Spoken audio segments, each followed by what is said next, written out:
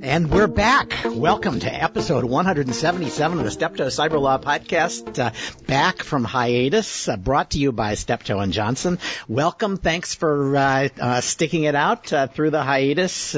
It's past Labor Day, and we are eager to get going. So thanks for joining us.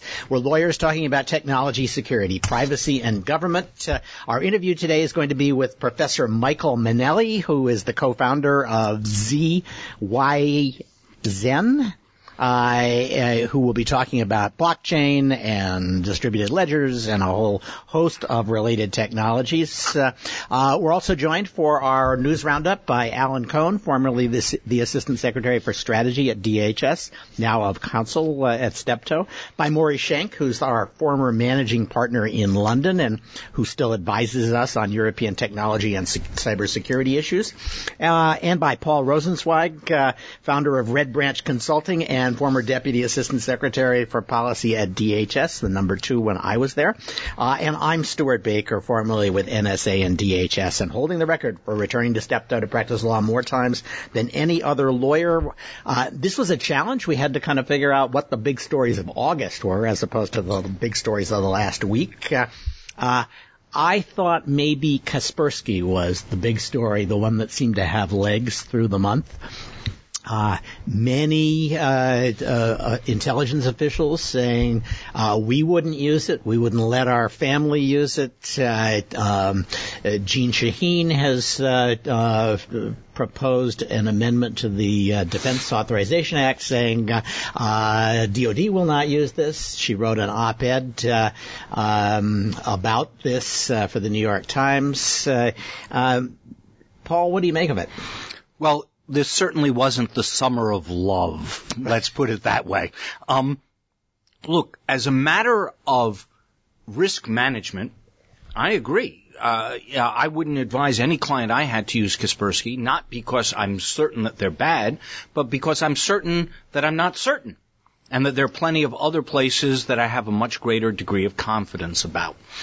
That is what I take the intelligence community to be saying, and it seems to me it's just plain common sense. There's a miasma of anti-Russian tit-for-tat, you mess with our election, we'll mess with you boys to it as well. That makes it all the more attractive to a lot of people, but fundamentally, this is a sensible set of recommendations. All that having been said, there's not a lot of fire actually there. I mean, I don't want to be defending Kaspersky at all because I would make a recommendation against them. But for all the looking that's gone into it, I'm still waiting for the forensic analysis from FireEye or Cloudflare or somebody that says, bam, we caught you. Here's the back door you put in, and it hasn't come up yet. Yeah, and Eugene Kaspersky has said, you want the source code, you can have the source code, which of course is only a partial answer. Yeah. Now that doesn't work. It suggests that he's not worried that the source code is going to show a problem. But Senator Shaheen said something, and I actually called her press office and asked them to give us the source of it. She said, well, all of Kaspersky's servers are in Russia. And that's actually a big deal, because if the servers are all in Russia, all the data that they're collecting, and they've got, data collection sensors in every computer that they provide protection for, all that data is going back to Russia. All the access data is going back to Russia. And even if Russia had a civil liberties system that was equivalent to the U.S., if the data is stored in Russia, the FSB can get it, and they can tell Kaspersky not to talk about it. The reason I asked Senator Shaheen and her staff, who I will say have been utterly unresponsive, is I wondered what the source was for that statement, because she provided a bunch of links, but not to that statement. And so it makes me wonder whether it's either a classified fact that she's improperly disclosing, or whether she doesn't actually have as much support for that proposition as she let on in the op-ed. Well, I noticed it as well, and it would certainly be troubling. It would be much the same as saying that a French company had all of its servers in France. The data localization rules today are designed to give sovereigns control over data that is stored domestically, and if Kaspersky meets that criteria, it would be a problem. If you find out the answer, let me know. Senator Shaheen and your press office, give us a call. Send us email at at the Cyberlaw Podcast at steptoe.com. Although maybe, Alan? I was just going to say, Stuart, maybe she's just being unresponsive to you. That could easily be, yes, exactly. The other thing that's interesting. Tom Cotton would have been more responsive. Perhaps.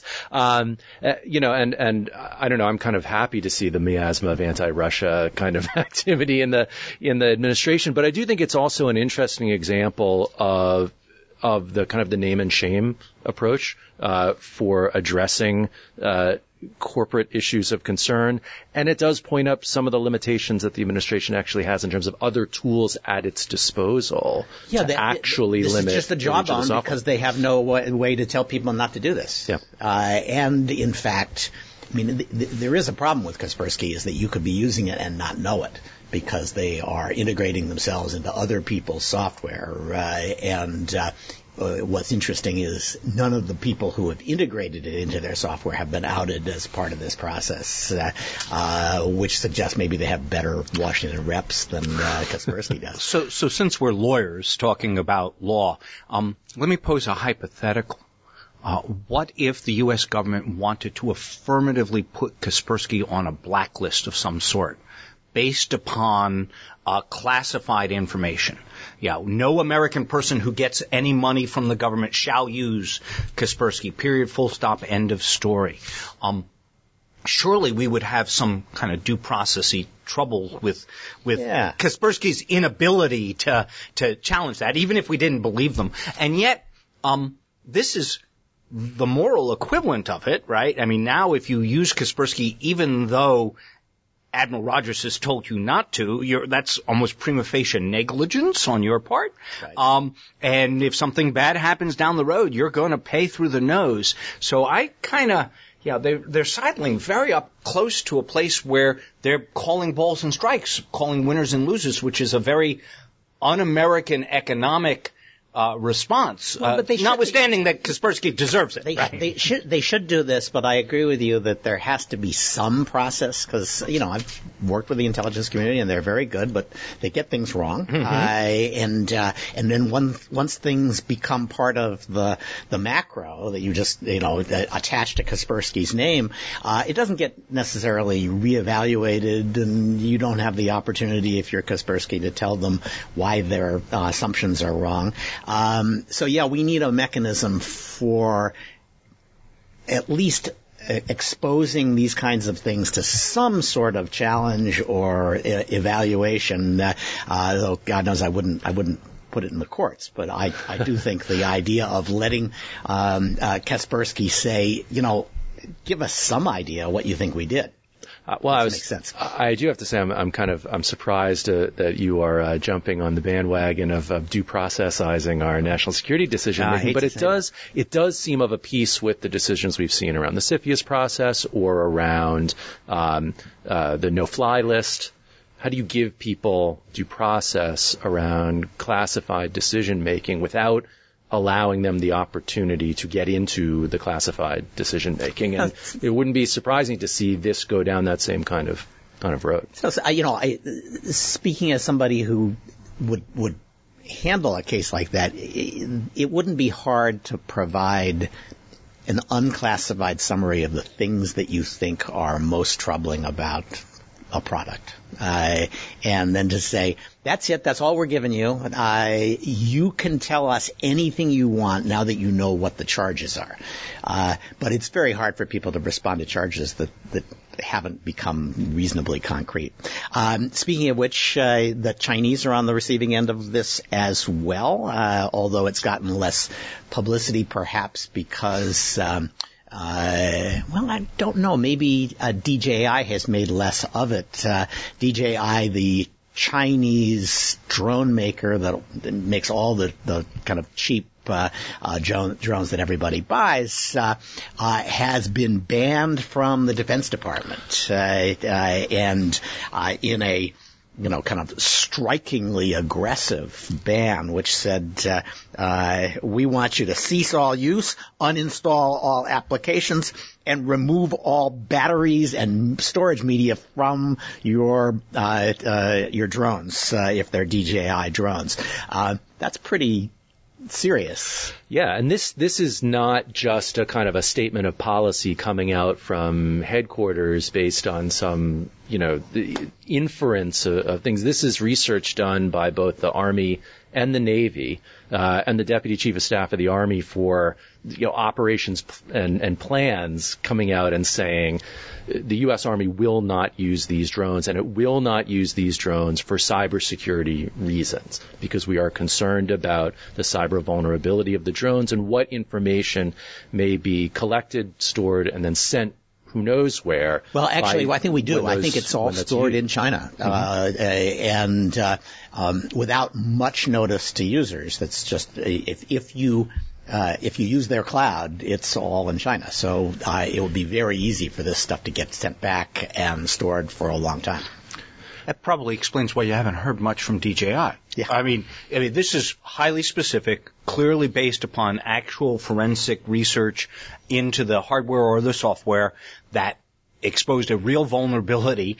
And the reason DJI hasn't complained is because they don't have any of Kaspersky's possible responses.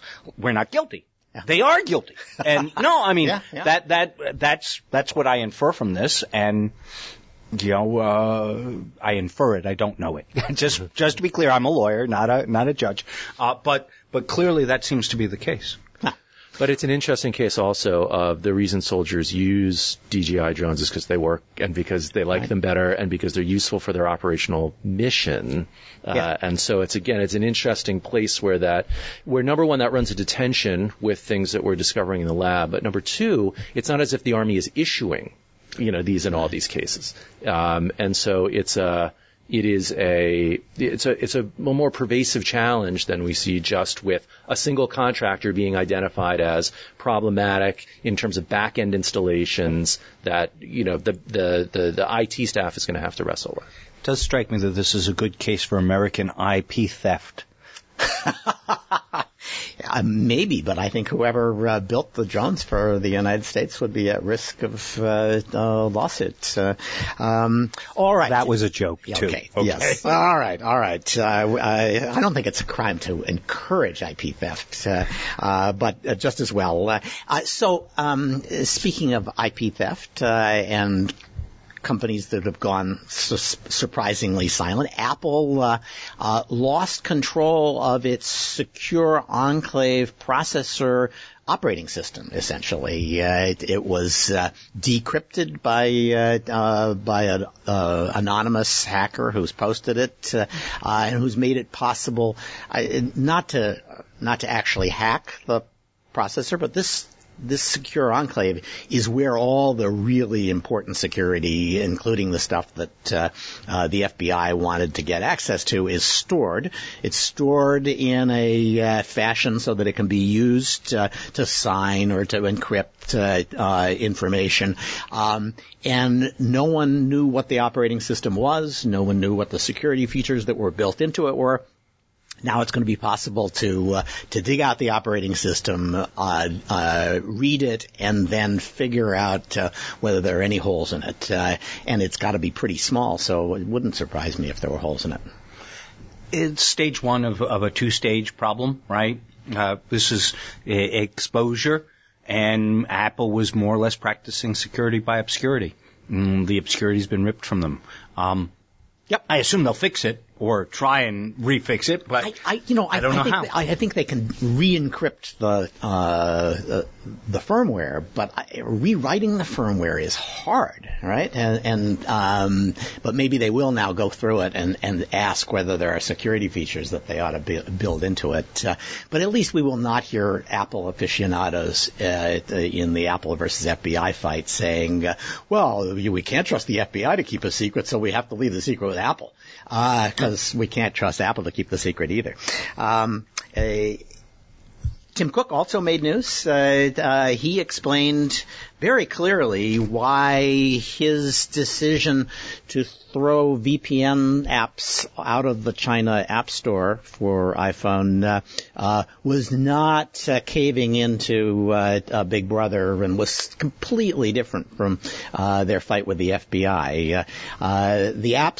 The VPN apps are really designed to make sure that you can get past the Great Firewall and download things like the New York Times. And lots of them were sold on the App Store. China now has a rule that says you have to register these, and they will have to approve the VPNs, which means they basically have to build a backdoor into them.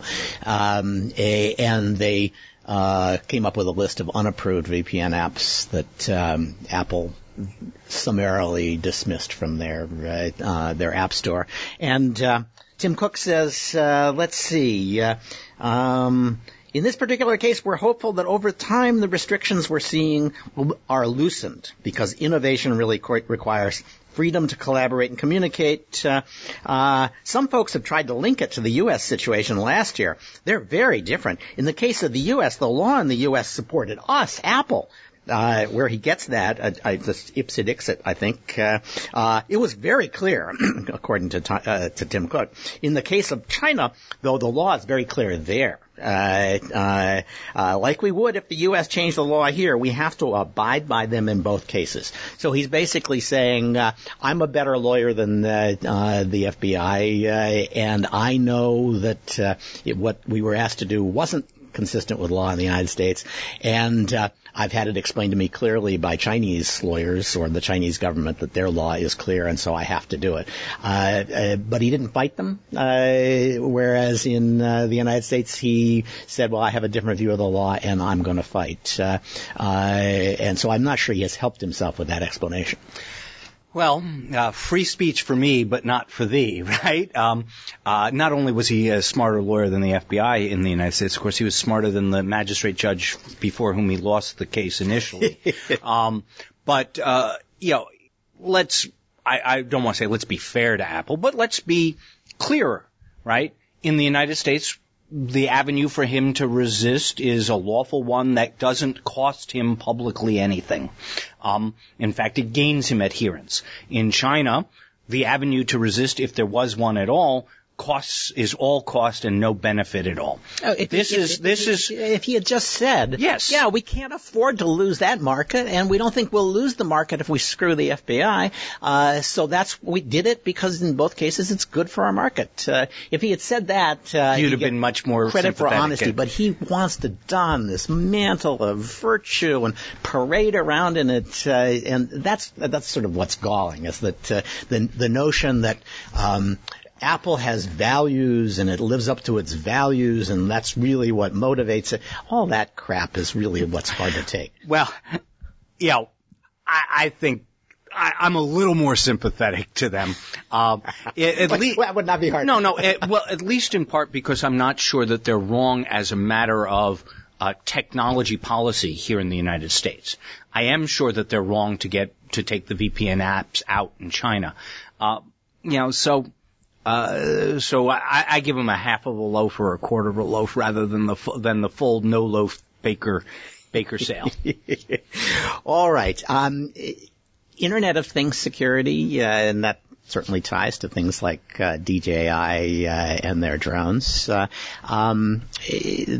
a bill that was sort of semi-negotiated industry and policymakers, and now has been introduced called the IoT Security Act, essentially. Paul, what does it do, and is it a good idea? It's a pretty good idea, actually. Since we live in the anti-regulatory world here where we don't want the government to tell us what to do, the only way the government can actually influence better behavior is by asking for it itself. If you want to sell to me, you're going to be more secure. And that's what the bill would do, is require the OMB to put together a list of good standards for IoT security. The interesting question is, why is it necessary? OMB could do that right now without even so much as a buy your leave. Oh, but it wouldn't have Senator Wyden's name on it. Well, that's a different question altogether. But I think that using the government's purchasing power as a driver for positive security change is probably the best, least intrusive way the government can act. The other piece of the bill, by the way, that does require legislation would be that it would provide a safe harbor for white hat security researchers to fiddle around with the security of IoT devices. They now operate under a bit of a cloud, and there's a lot of anecdotal evidence that researchers are a bit freaked out by that. So that piece does require legislation. So I saw that. It creates a little safe harbor from the Computer Fraud and Abuse Act if you disclose appropriately. Doesn't create a safe harbor from libel actions. And of course, that's the most aggressive use of the law to shut down security researchers that we've seen, is that Abbott Labs sued MedSec for essentially publishing a security report that Abbott Labs said at the time was false, and has since recalled all the equipment, if I remember right. The falsely accused equipment? Yes, exactly. But they didn't sue under the Computer Fraud and Abuse Act. They sued for libel and, disparagement of the trademark. That would require, obviously, preemption of all state laws. And is a much heavier lift. Yep. Yeah, I think the incremental approach here might be the better one. Well, look, criminal versus losing money. I think that actually the CFAA is a bit more of an interim. Yeah. If you think the government might actually do it. But it is also, when we were talking about before with respect to Kaspersky, and it again, although yes, OMB could do it. There are things that the administration, any administration ostensibly can do, that come with the risk of legal challenges and other things of that nature that are better backed up by legislation. But it just shows again the limitations of the toolbox, and the utility of the government's purchasing power as a lever for influencing better practices in cybersecurity. Plus, if you threw out every law Congress passed that the administration could have done or already was doing, the last 6 Congresses would have nothing to show for their appearance in Washington. I think many of our listeners just saw a moment of nirvana flash in front of their eyes. So let's cut across the Atlantic to the UK, which has announced, I guess, its plan for how to do data protection after Brexit. Maury, what's the headline here? Well, there were a couple of reports that came out in August. One from the government, which means something a little different over here than it does in the U.S. That's the coalition, which is the minority conservative coalition now that's negotiating Brexit, and they issued a paper on their policy and data protection in the Brexit process. And the Department for Digital, Culture, Media, and Sport, which is more like the U.S. Department of Commerce or something like that, also came out with a paper on they'll be responsible for the legislation on this. The news is hopeful. It's less contentious than most of the Brexit process, and basically says they'll implement the EU General Data Protection Regulation. They will do the things that are needed to make that fit with UK being separate from the EU, and a few other data transfer-friendly things. So it's a much less contentious method than we've seen in other parts of the Brexit process, and hopeful for non-interruption of data flows. Isn't that a little like saying that the ceremony on the USS Missouri was less contentious than World War II?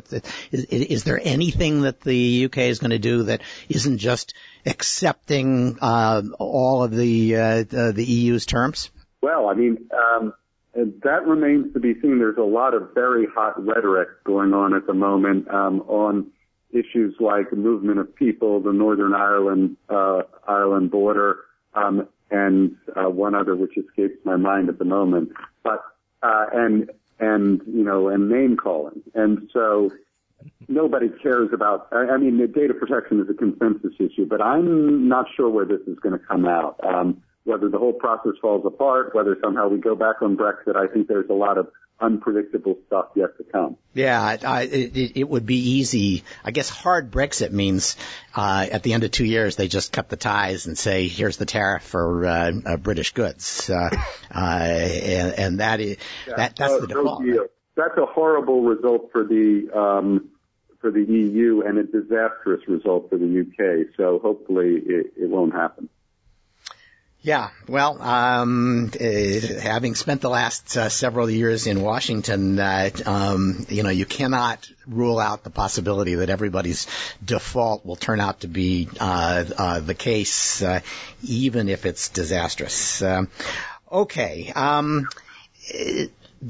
The story that I thought was the most fun, maybe not the most significant of the month, was the introduction of malware into DNA, and then the use of that malware to compromise the machine that was reading the DNA.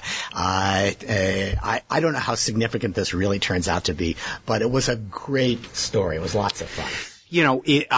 I'm with you, Stewart. I actually was so taken by it that I sent a copy of it to a couple of my best computer researcher friends who teach this stuff, and they said, basically proof of concept, but not a real problem, which is about, but here's the story.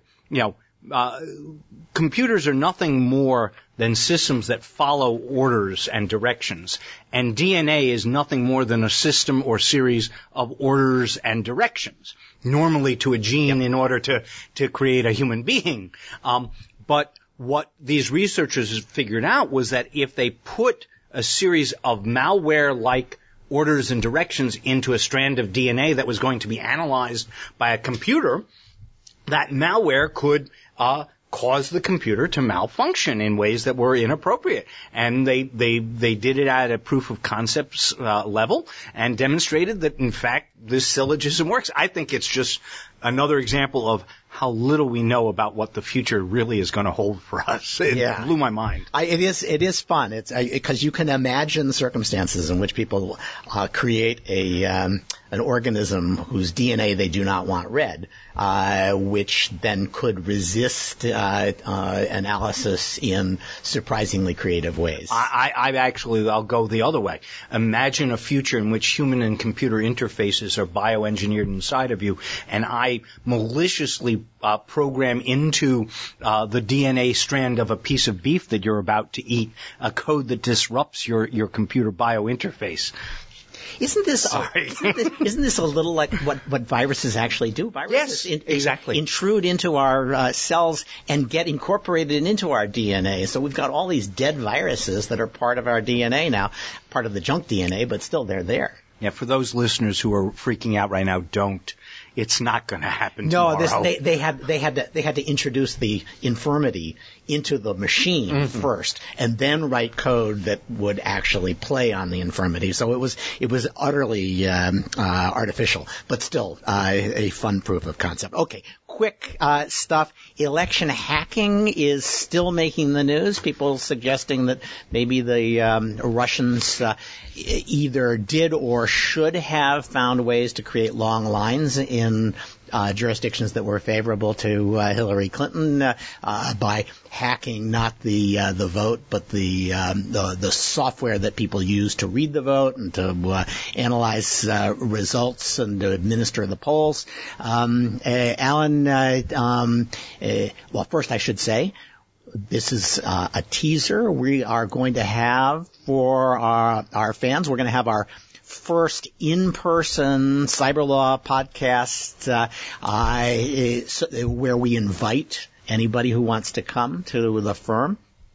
November 7, we're going to be talking, that's election day, and we're going to be talking about election security issues. So if you're interested in coming and God help you seeing what we look like, or at least having a chance to ask us questions, it's going to be in the evening or the afternoon on November 7. If you want to make sure you have a seat, I think we'll have room for everybody, but if you want to make sure you have a seat, send a note to Cyberlaw Podcast at steptoe.com saying, I want to come November 7, and then we'll just keep a list of the people who have thought to RSVP in advance, and we'll make sure that they get priority in seating. So, Alan, anything new in the election hacking story in the New York Times? Yeah, this was an interesting kind of look at different angle at the election hacking issue, rather than a question that the New York Times kind of story about Russian efforts to manipulate the vote. This was really aimed at, was there a Russian effort to manipulate the voter eligibility logs, and specifically the electronic versions of them that were kept, that were used by poll workers, election workers on election day in 7 different states, and the Times focused specifically on North Carolina and on Durham County, where there were a lot of problems. Now, so on the one hand, there was plenty of reporting and other stories about how the North Carolina officials managed to gum this up all by themselves without anybody's help. But it was based on some inferences taken from a classified NSA report that was leaked to The Intercept that said that Russian intelligence had hacked into the Florida-based company that produced these e-roll books as early as August 2016. Now, that same company provided the books to 7 states. Only North Carolina and some areas of Virginia seem to experience larger problems from that. But it did tie that link together of an actual finding from the intelligence community with an actual area of problems, of software glitches that interfered with activity on election day, so an interesting, different twist on the story. Hard to see how you get to cause and effect at the end of the day, but an interesting story nonetheless. I think that's right. I have to say, I'm so used to my friends on the left just raising their eyebrows and looking at me askance when I suggest the Russians might do something bad to us. It's not only that. It's usually other reasons, but it's so much fun to have the entire Democratic Party on my side when I say, you really can't trust the Russians. If they could only say the same about the Chinese, we'd be in agreement 90% of the time. Okay, 3 other things. Maersk announced that it lost $300 million because of NotPetya and the massive problems it had, which is astonishing. That's the biggest loss anybody's had as a result of, or at least acknowledged as a result of a computer hacking escapade. And striking that only a few companies, it makes you wonder if these companies have really outed themselves as having bad security. So it was a striking note, and one that maybe it's a little hopeful that there were fewer U.S. companies and more European or does it mean that they're more honest? No, about their losses. You had no choice. If your ships are just floating there and they can't unload, you got to admit it. Okay, Cyber Command is getting elevated. I do not understand why there isn't a meme from the Playtex Cross Your Heart bra. They're going to be lift and separate. You didn't do that. I did. Okay. And the U.S. has been designated as adequate for data protection by Colombia. A wonderful step forward for our international reputation. Let me stop there because we are way over, and we want to get to Mike Mainelli. Mike is as I said, the chairman of Z. I have it 2 ways here. Is it Z-Yen or Z-Y-Zen? Yeah. Z-Yen. Z-Yen. Okay. Well, I've been misled by my show notes. I apologize. So Z-Yen, which is a think tank, does venture work as well in the city of London. He's been involved with distributed ledgers, which are part of the technology that Bitcoin and blockchain facilitate before there was Bitcoin and blockchain since 1995. Alderman in the City of London, I love that, and a professor at Gresham College. Mike, welcome. I'm going to ask Maury and Alan, who know blockchain better than I, to carry the interview, but we're delighted to have you. So, Stuart, I probably don't know blockchain quite as well as Alan does. Unfortunately, he's going to jump in later, but I do know Michael very well. I met Michael not long after I came to London 16 and a half years ago, and it's a real pleasure to have him here in the London office for this interview. Thanks for joining us today to talk about blockchain. Before we dive into the detail, maybe you could help our listeners who might not have listened to our previous blockchain podcast, although we hope they did, with a few definitions. Can you explain public and private blockchains and permission and permissionless blockchains? Thank you, Maury. I'd love to. And first, may I say, Stewart, Paul, Maury, Alan, thank you very much for having me on your program.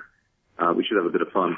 Yes, the terminology is evolving. Let's be frank. Bitcoin has brought into prominence a whole host of technologies which I think people in the computer programming era had taken for granted, and it was not particularly exciting, and it's given them a whole new lease of life. So I prefer the term mutual distributed ledger as opposed to blockchain, because I think it describes a wider field than just the ledgers that are being used by the cryptocurrencies. And it also says what it does. It's a ledger that's immutable. It can't be changed. It's distributed amongst numerous computers, and it's mutual in that people are working together on trying to keep a common record. Why is it important? Well, it's important because it solves a very old problem, which is the problem of having central third parties. Since the time of the Sumerians, we've had central third parties. When A wants to transact something with B, they appoint a central third party C. And C typically keeps a ledger. Maury has given account of Michael, and Alan has approved that transfer. And this is how we've worked for years. And these ledgers started off as cuneiform tablets. We had tally sticks. We had paper ledgers. And in the 1970s, we had databases. So these are now really just multi-organizational databases with a super audit trail. That's what makes them so interesting and in some ways so boring. They're there to hold a permanent record. They're there to safeguard that record. And a lot of the furore and interest is in how do we add new records to this ledger.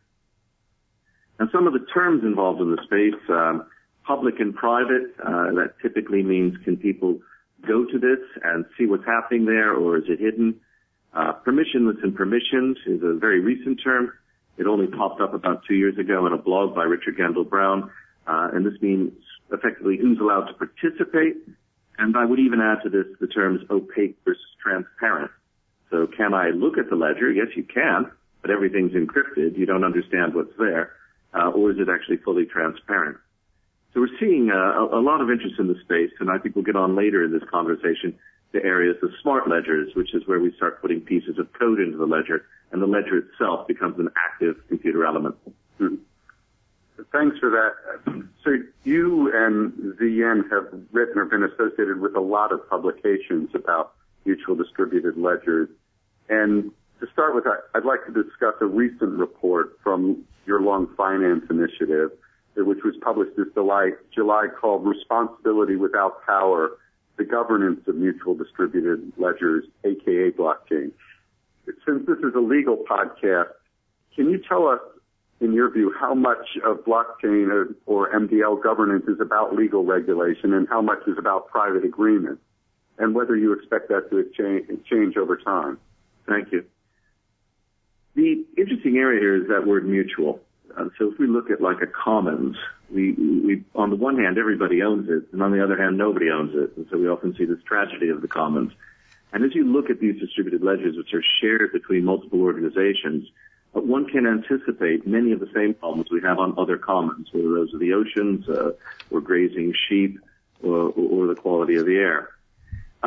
We were intrigued by, I think, two incidents. In April 2016, Ethereum had a noted problem with something called the DAO, a hacking attack, which stripped about 50 million out of it. And I'm not into it, but what was interesting there was the response of the Ethereum community. They were faced with a genuine paradox. Do we follow what the contracts say and how the code works. So are we going to let the code rule, tyranny of the code, if you will, or are we going to overrule this and roll back the transaction to do what we think as a community is fair? So that's sort of tyranny of the majority. In the end, they went with sort of tyranny of the minority. A minority of the people participating in it had a majority vote, and they rolled back. Now, at first you say, well, they were obviously trying to be fair, but they had no governance structures here. And when they tried to be fair, you then say, well, hang on a minute. Are you going to object to future deals with Colombia? Are you going to object to future deals in tobacco? Are you going to object to the fur trade? These all may be worthwhile things, but if I've got a ledger that's supposed to be immutable, do I want people able to overturn it historically? The second incident occurred quite recently, in fact, early last month, but was presaged, and this was the forking of Bitcoin. Here we had a slightly different problem. We had a limit to the technology, but no agreed path for updating it. And again, what we've seen in both cases is that these forks have resulted in the coins themselves splitting. So we still have Ether and Ethereum, but we also have Ethereum Classic pursuing the pre-fork strain. And we also have Bitcoin moving on, but also Bitcoin Cash holding the old fork. Now, it's not unusual, though, to have in the IT world governance being kind of thrown to the winds. And I'll give you two very obvious examples. One is the entire TCP/IP framework that we work on. I expect you to transit my packets, etc. And in fact, to some degree, email, where we're all using shareware. Nobody's really paying for the system, but our genuine contributions to it keep the system going. I know that's not a pure example, but it is interesting. So from a legal perspective, in terms of legal regulation, because these things span borders and because they fall into that very interesting hard infrastructure of the internet and the web, I find it likely that we're going to find other structures ruling long before legal, nationally regulated structures. A good example of our thinking on this, I think, would be we brought out a paper with Vinay Gupta and a number of others on a subject called Mattereum, Mattereum. And what we were postulating there was the idea that we would look to industries like shipping, where we have an international structure that seems to work fairly well. There are legal things underpinning it, but internationally we're there on kind of the law of the sea. Mattereum postulates that we would see an international standardization of ledgers working on, for example, the use of our expert determination, arbitration, and mediation in preference to waiting for national legislation to catch up. So I think there's a lot to go here. I think the lawyers have a tremendous amount to contribute, but I certainly see it as a mixed mode between commercial reality and what we can expect the law to do in the near term. I hear you talking about sort of three levels of governance. There's the community governance. There's what you described as the code governance, which as lawyers we might think of as contract. You know, it's what is agreed among the community, which has a legal dimension to it. I mean, you could enforce it as contract, arguably. Maybe some people will try to do so. And then third, the legal regulatory dimension, where a law is passed that says blockchains must work this way, which you're saying maybe some distance off, although we'll get onto initial coin offerings later. There's some talk of security regulation already. Do you agree with that? I definitely agree with you, the three layers that you proposed. And in fact, we spoke in the report about three levels as well, in a way. The basic architecture, which I think refers to that underlying code, the accountability in it, and what are we going to see in terms of people, for example, offering indemnities. I put data, let's say, on your identity system. You rely, so a third party relies upon it. Is this Maury? Turns out I did a sloppy job. Where's the indemnity there? What obligation do I have? What duty of care do I have to a third party that I don't know or had no transactions with?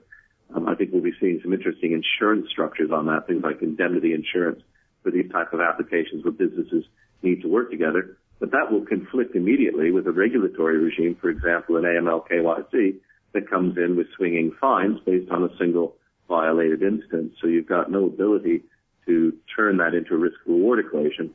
So I think we're going to see some interesting problems here. And our third level is then very much the action. Where can I take action against the third party and how, particularly if this is a distributed global system? And I'm not looking at, as I am in shipping, a particular incident, my ship hit your ship. We can deal with it, but there was a systemic shipping problem that I failed to fix, and thousands of ships around the world are affected. How do people get at me? Doesn't that really... topics we could do a whole podcast. Insurance, go ahead. Well, I was just going to say, though, sorry for interrupting, is that it does go to the question that you were alluding to when you were discussing the challenges of governance relating to Ethereum and to Bitcoin, is that, in a sense, the question of the neck to grab, and it's hard to think about that blockchain is very much at its root, a commons, as you noted, which means that by design it's not supposed to have necks to grab. It is a distributed protocol that exists for people to transact on or to build applications on. Now, once they devise particular applications around if you're alluding to telemetry or to identity and know your customer, then there can be questions of, well, that's the neck to grab because that person coded it wrong.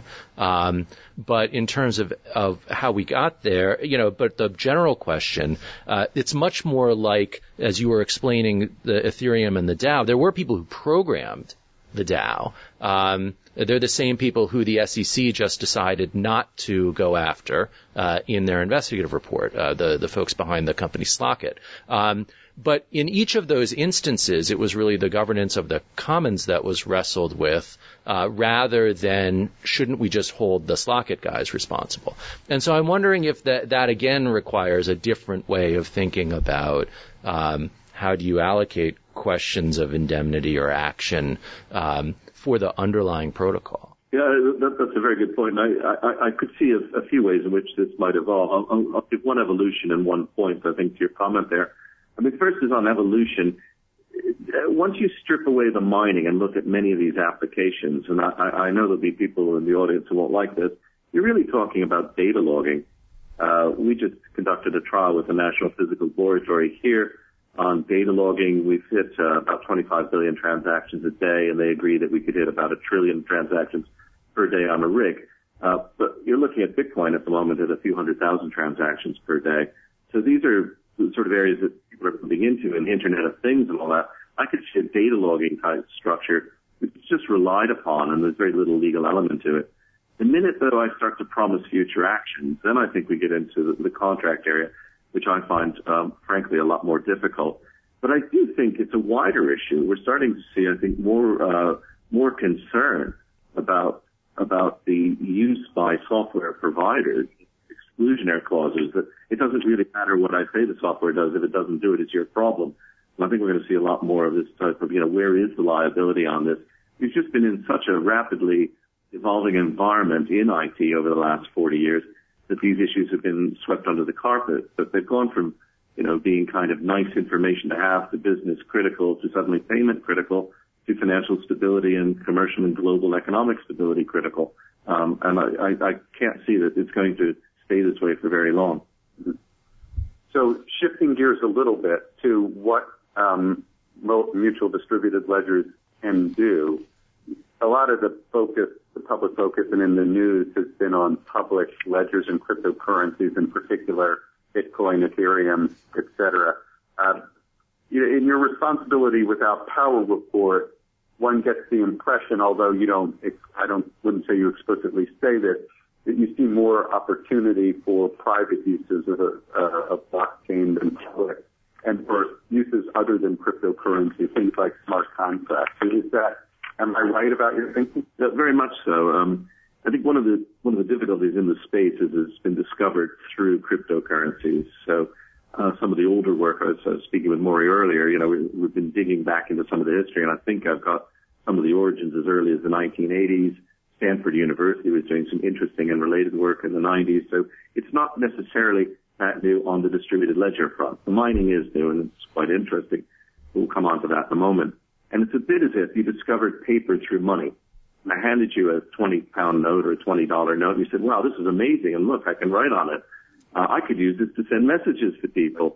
Well, in fact, there's a small problem with it. If I could just get rid of all of the security stuff here, the silver strip and the hologram, and I don't know why the paper is so expensive. I could get some cheaper paper. By the way, it's a really terrible size, so it'd be nice if it was a bit bigger, kind of, an A4 sheet of paper. Wow, it's amazing. It really makes a good letter. And that's really what we've been seeing here, is that people had understood that paper existed in this space, and that's the distributed ledger bit. What I find interesting, though, is that when people are looking at this, then you begin to see the power. If you think about it as kind of document exchange, identity exchange, and agreement exchange, and payment's only one element of that. And again, I would ask you, just think about a typical payment. What are all the other bits of communication that surround it? The contract, the emails, all that. And all of these cost you money as well. And then a banker comes in and says, I'm going to save you money on the payment. Well, they're not knocking 15% off the payment. What they're saying is the payment would have cost you $10, and now I can knock it down to $5, whether the payment is for $1 or $1 million. So, I then, as a business person, look at it and say, well, I've been trying to move a ship. I've got 40, 80, 120 documents going to customs agents and all that. On average, they're costing me $20 or so. And at the end, there may be 3 payments. And then the banker comes in and says, wow, I can save you $15 on that. Not really that exciting, is it? So I think these huge areas, and I'll give you just one simple example. In clinical trials, we're doing a lot on clinical trials. For 2 years, we've been running clinical trial systems for both U.S. And U.K. clinicians. We're doing 50, 60,000 transactions a day. Handily, it's a boring area, very, very boring and dull and unseen. But it's the same way all those emails are unseen. People get too excited about payments. So, moving away from the low tech of paper, and it's nice for the Cyberlaw podcast to go low tech. Probably the biggest application that has been in the news lately, or the biggest phenomenon, is initial coin offerings. Alan, I know you had some questions about that. Yeah, so I'm curious, there's been a lot of activity. Initial coin offerings kind of sprang onto the scene after the DAO incident, the failure of the DAO as a cybersecurity matter was kind of the success of the model of the smart contract as kind of token, governance token or participation token. Can I just break in to talk about initial coin offerings so that everybody understands it? Because my understanding would be people looked at Bitcoin and Ethereum and said, wow, the guys who make the most money are the people who produce the first coins with no effort at all, and they just keep that, and then everybody else has to put effort in and give value to the coins. So the best possible place to be with any of these digital currencies is the guy who invents it and keeps the first part for himself. And that has led to this boom in initial coin offerings. Everybody's inventing a new currency and hoping that they can keep enough money and get a bunch of other people to give it value that retroactively turns them into billionaires. Is that fair?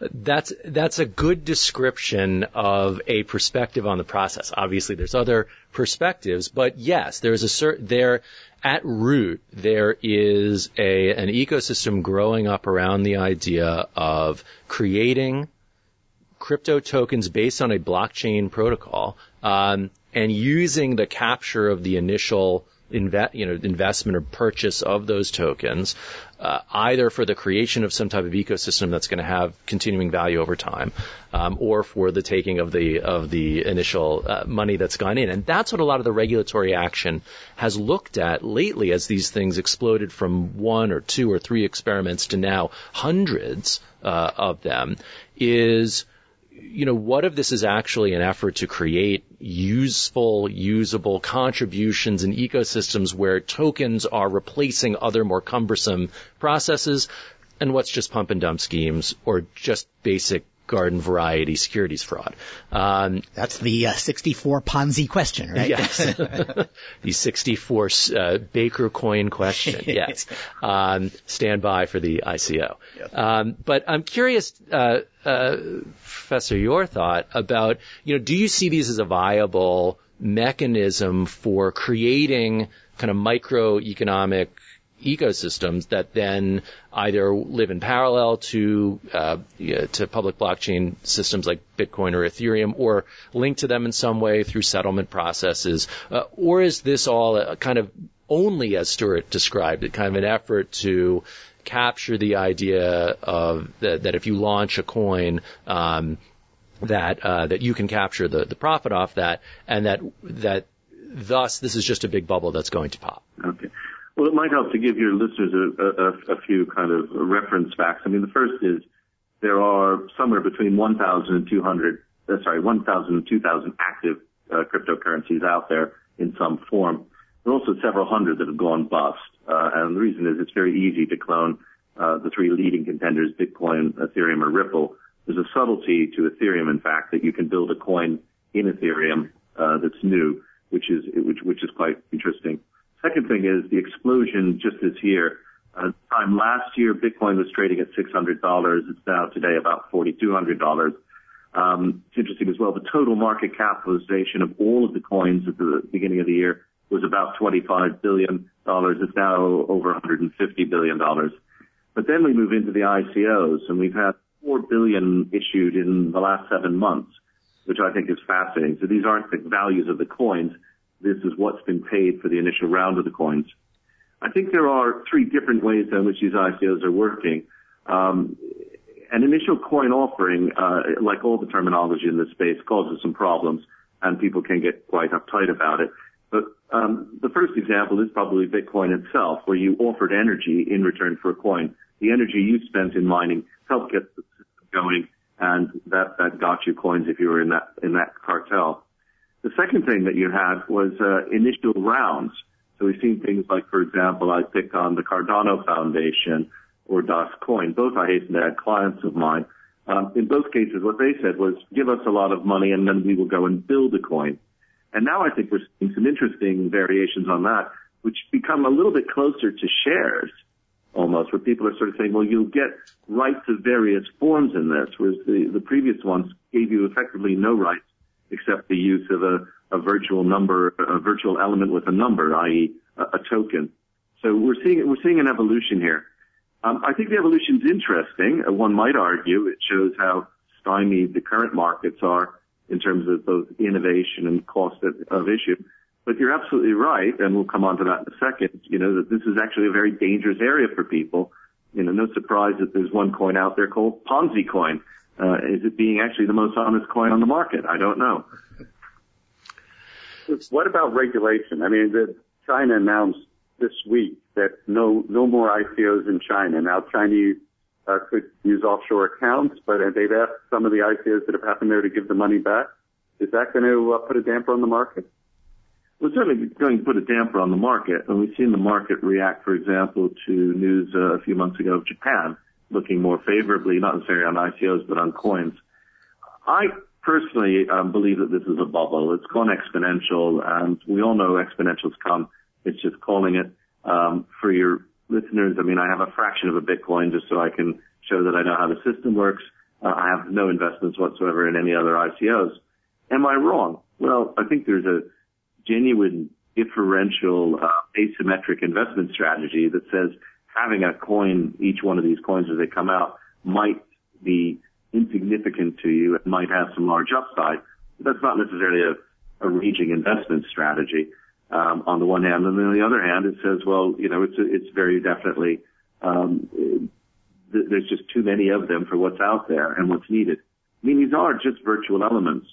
The other exponential I point out to your listeners and readers is constantly bothers me, which is the energy consumption of these coin systems. So Bitcoin is consuming somewhere between half and all of the energy consumption of Ireland. And that, again, is just an exponential that can't work, especially when you're only doing a few 100,000 transactions a day. So if that became a global system and you win the World Cup, just putting the people in the stadium will bring the global payment system down. That doesn't, I think, make a lot of sense. And that also leads to high imputed energy cost per transaction. In Bitcoin's case, that's somewhere around the $5 mark as an estimate. In Ethereum, it's about $10. The problem again with that is at the moment with all the speculation going on, those costs aren't being reflected, but they will come home to roost. Somebody has to pay for that $5 or $10 worth of energy. I know many people say, well, it's Chinese mining farms where they don't have to pay for it, but nevertheless, somebody is paying for that energy and that will come home to roost. So we've got a lot of change in this space.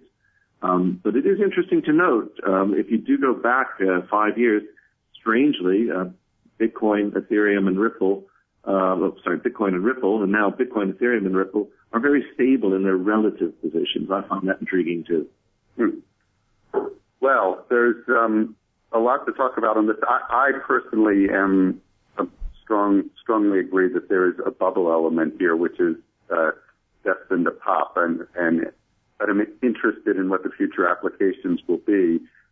We'll try to stay roughly within our hour for the podcast. So we like to give our listeners a chance to talk about what they're doing. I know you have a big project called Distributed Futures, sponsored by the Cardano Foundation, I believe, and others, on mutual distributed ledgers. Can you tell us about the Distributed Futures program and anything else of interest? Sure. That's your particular interest that you're doing. Well, that's very kind. I might point out to your listeners, just about everything we do is free online at www.longfinance.net. We have a host of reports up there that we've been doing over many years, as was alluded to earlier. Distributed Futures is an attempt to look quite widely at not just the technical, but also the social, political, and economic aspects of distributed ledgers, and well beyond cryptocurrencies. As you can tell, if I'm not holding on to cryptocurrencies, then I clearly am not that interested in that space. We will be having, for those of your listeners in London, on the 23rd of October, we'll actually have an ICO trade fair at Insurance Hall. This is free, and in fact, almost all of our events are free. And we're looking forward this year to research in a variety of areas. We've got some papers coming out in the next few months on geostamping. If you think that a lot of these ledgers about time stamping, how do you actually stamp location? A lot of work is going into money supply algorithms and simulating them. A lot of the innovation in this space, once you say that the ledger is fixed, becomes the money supply algorithm. We're looking at what happens after quantum computing, which forms a legitimate threat for this. We're looking at insurance-linked securities and indices. We're going to be looking clearly at identity systems, which I see as one of the very big application areas, well outside of payments and yet related to them, trade systems and green ledgers. So we have a very full research program. Again, the research is open and people are welcome to contribute to it. And, whatever I say about ICOs or mutual distributed ledgers or smart ledgers and smart contracts, I've got to say, it is a heck of a lot of fun. Well, agreed with that. We all like to have fun. Thank you so much for coming in today, Michael. And back over to you in D.C., Stewart. All right. Thanks, Maury. That was great. And Professor Mainelli, thank you as well. It was fascinating how much planetary warming we're doing to pursue this utterly arbitrary calculation. Nakamoto had been smarter about this.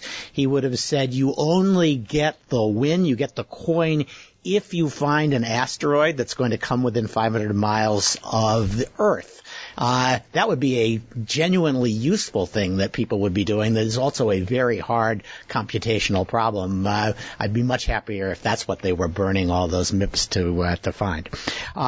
Thanks to Professor Mainelli, thanks to Maury Shenk, thanks to Paul Rosenzweig and Alan Cohn. This has been episode 177 of the Cyberlaw Podcast, brought to you by Steptoe & Johnson. Remember, if you've got somebody to suggest that we interview, send us their name at cyberlawpodcast@steptoe.com. And if they come on the program, we'll send you one of our highly coveted Cyberlaw Podcast mugs.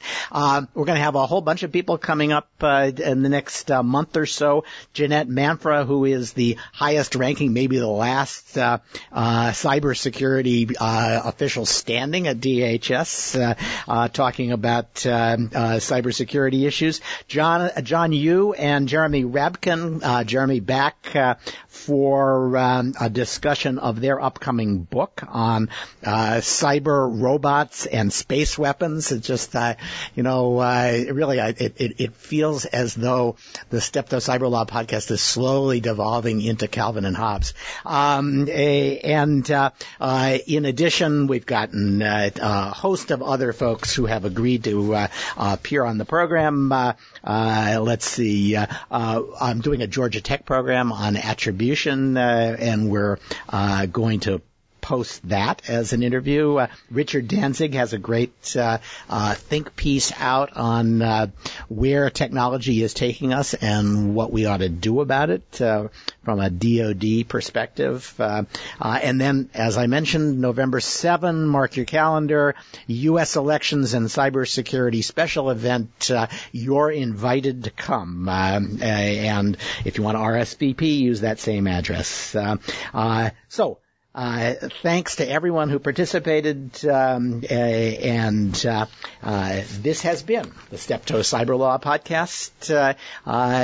We hope you'll join us in future as we once again provide insights into the latest events in technology, security, privacy, and government.